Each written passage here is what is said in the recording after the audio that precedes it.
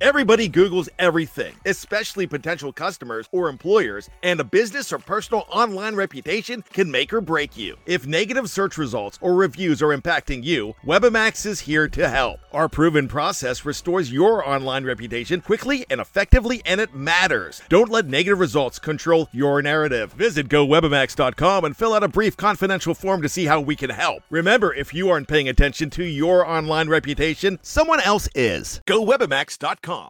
Anatomy of an ad. Subconsciously trigger emotions through music. Perfect. Define an opportunity. Imagine talking to millions of people across the U.S. like I am now. Identify a problem. Creating an audio ad is time-consuming. Offer a solution. Utilize cutting-edge AI. Imagine creating all that in under 30 seconds. Well, we did to create this ad. To learn more about AI in the audio industry, download the white paper from audiostack.ai. Anatomy of an ad. Subconsciously trigger emotions through music. Perfect. Define an opportunity. Imagine talking to millions of people across the U.S. like I am now. Identify a problem. Creating an audio ad is time-consuming. Offer a solution. Utilize cutting-edge AI. Imagine creating all that in under 30 seconds. Well, we did to create this ad. To learn more about AI in the audio industry, download the white paper from audiostack.ai. Anatomy of an ad. Subconsciously trigger emotions through music. Perfect.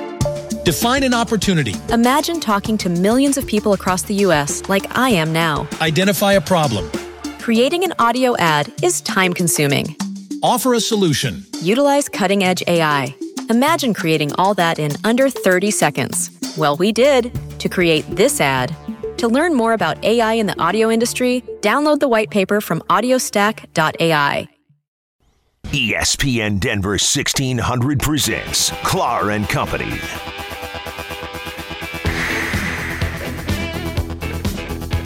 Yeah, we're boogieing. We are moving out. When you think the Broncos, I think the Broncos might be doing the same on Sunday against Indianapolis. We will talk about that and more on our Broncos Blast, our weekly 8:30 segment with our correspondent Ian St. Clair. Mile High Report. We'll bring Ian in here in a moment. You can follow him at Ian St. Clair at Mile High Report. We'll also talk about the Sanders trade, what it means, is more movement coming, and what will happen against the Colts. Frame to art. I mean, they frame for everybody in town. The governors, the mayors, all the pro sports teams, all the college teams, all those framed jerseys that they used to open the field up there in Fort Collins. Well, if you check them out on Twitter at Frame to Art, they have got a pair. Check out the things they can do. A UFC boxing glove with signatures. The shadow box they created to memorialize this with UV glass so that they last a lifetime. Perfect using Valiani computerized mat cutter. They've got state-of-the-art stuff. If you stop by the store, you'll see incredible things. And, hey, also online, check out the framed jerseys for customers. This is the season with all four major sports going. Frame to Art, 3065 South Broadway. It is the best time of year to be a sports fan. World Series is going strong. NBA's tipped off. And football, of course, is wall-to-wall. You can catch all the game action at Stoney's Bar and Grill, 11th and Lincoln in the heart of downtown. And Stoney's Uptown at 1035 17th Street, just west of Park Avenue. A combined 88 big screen TVs will show you every game. Stoney's Uptown is now the home for Nebraska Cornhusker fans every game day today at 1:30, Huskers in Indiana. Pre-game, post-game, every game is on at Stoney's Bar and Grill and Stoney's Uptown. Check them out. And we bring in the scribe and podcaster from Mile High Report, which is must-reading, and so is listening and reading to Ian St. Clair. Good morning, Ian. We're having a little problem with Ian's phone this morning. But, the questions we have for Ian, if we get him, did the Sanders trade feel like movement at last? I mean, that's how I reacted to it. I felt like, wow, breath of fresh air. Something's going on. Or did it feel like a death knell? And I know it did for some folks. We'll let Ian give his answer. Like, end of an era. There is no hope here. It's all over. And reminded me of the Brandon Lloyd situation with Tebow coming in at quarterback. Brandon Lloyd, Broncos' best receiver at the time, wanted out. Get me out of here. Yeah. Sanders, you can tell, hasn't been part of the game plan. He's been kind of a decoy most of the time. He was disgruntled. You could see that. So I didn't take it as anything more than getting rid of a disgruntled guy, getting a couple more draft picks. The movement you're talking about, for me, comes when they trade Chris Harris Jr. When they trade Chris Harris Jr., that means they've said, okay, we're not going to be able to re-sign him next year. It's all about the future. But what we talked about in the last segment, I'm not sure that's going to happen.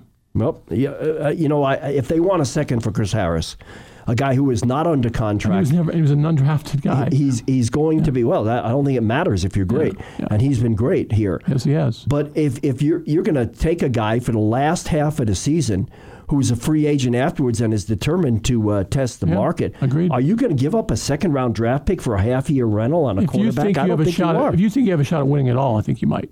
I think there are teams back that think they're a cornerback away from winning it all. Then, yeah, they might. I mean, it's worked in the past. Well, second rounder, I don't know. It's pretty steep. It is steep. I mean, Jalen Ramsey's more towards the beginning than the end of his career, and he got a bunch of draft picks, spent on him. And unlike Chris Harris, he's a bad actor. As we bring in our buddy from Mile High Report, Ian St. Clair. Ian, how are you this morning?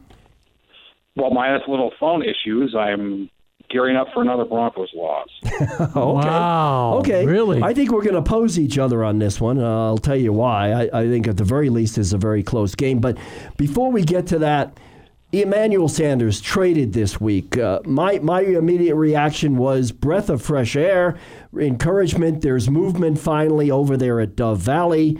They're waking up. But others, I know, took it as a death knell.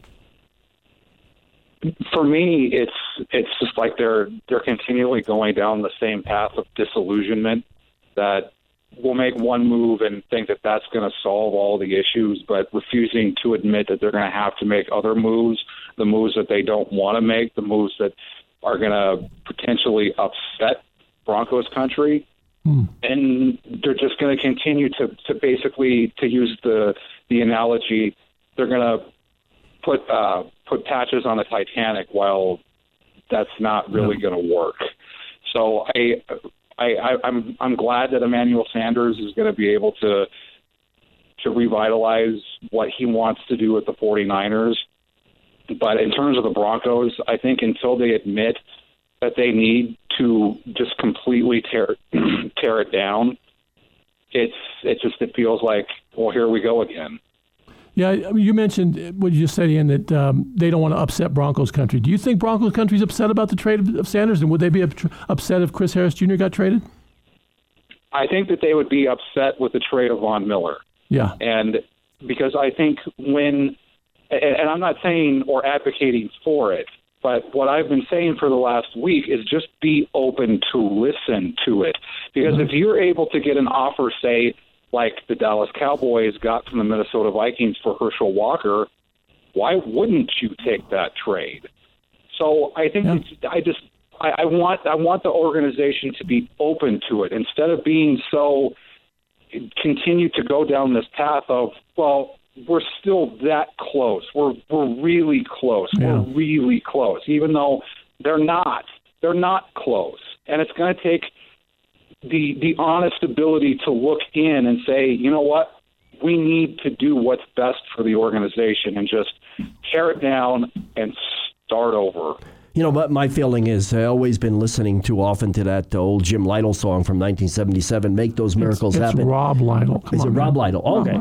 John Keyworth. It's been so long, I forgot his first name. It was Keyworth, not John Lytle? Keyworth was a singer. Okay, it was Keyworth, not the other running back, the other fullback. All right, so if they lose to Indianapolis, I think it's inescapable that the season's gone, and you think that they would see that.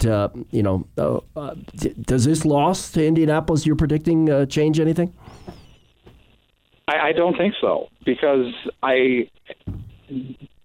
regardless of whether they win or lose, they're still not going through. They're going through what they did with Paxton Lynch. It's just like they're scared to death of playing a rookie quarterback. Like they're just so frightened of what could potentially happen instead of thinking about what could happen on the positive.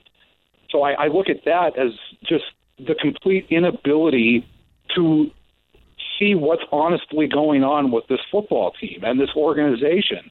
It's like they don't want to admit that they'd make a mistake. And I totally get all of that. But when you're in 3 years of this, we're in 3 seasons of this, I don't think the loss against Indianapolis is going to change anything. I think they're going to continue to think that, we're really close. Well, wait, look, we've got to get to the game before we run out of time here.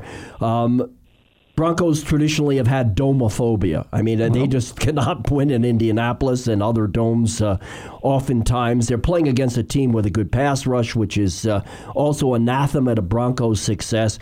But I'm seeing a turnaround here. You tell me why Broncos will lose this one, which everyone expects. Because I think the Colts are on a complete roll. I totally get that people think that they're not going to take the Broncos seriously, that they're not going to take the game seriously. They're going to think, well, we just beat the Chiefs and we beat the Texans. We don't need to take the Broncos seriously. I don't think that's in Frank Reich's makeup. I don't think that's in this team's makeup, especially when you have a quarterback who is taking over for Andrew Luck when no one thought that this team was going to be in this position. A little chip on their shoulder, right?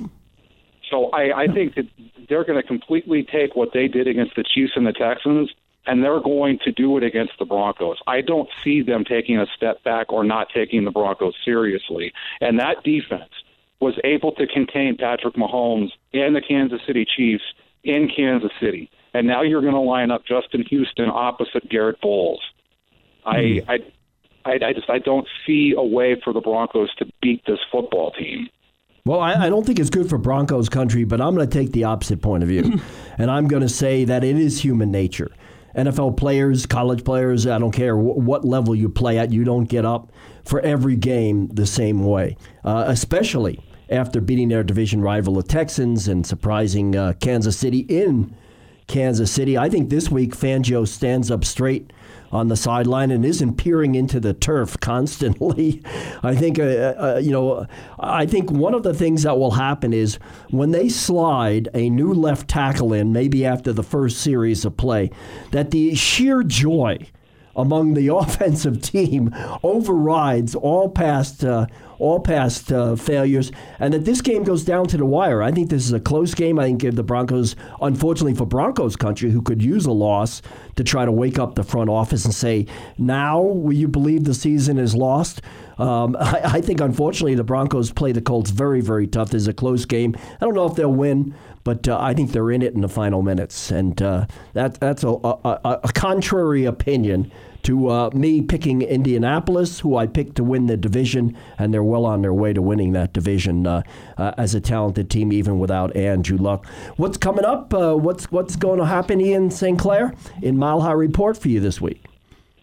Well, Adam and I will have our post-game podcast that will air on Monday. The game will determine whether or not we're in a good mood or not. I don't think we'll be in a good mood either way. And then I'll have the winners and losers from the game, and we'll have complete post-game coverage for Broncos country to look over and look over as the week goes on, film reviews of what happened and post breakdowns, quote posts, and all that stuff at Mile High Report. All right. Hey, keep your chin up. You sound down. I will do my best. All right. Well, it's an odd game where I think Bronco fans would be better off if the Broncos get blasted on Broncos Blast. We use that language. But ironically, I think, unfortunately, the Broncos will give them something to cheer about. So it's a kind of a contradictory world. All right, when we come back, thank you, Ian. When we come back, Roundup. Thanks, Ian. Kelly Lyle, Mark Knutson analyze, predict the Fresno State game this week. The suspension of Mountain West leading rusher Marvin Kinsey. What's going on there next?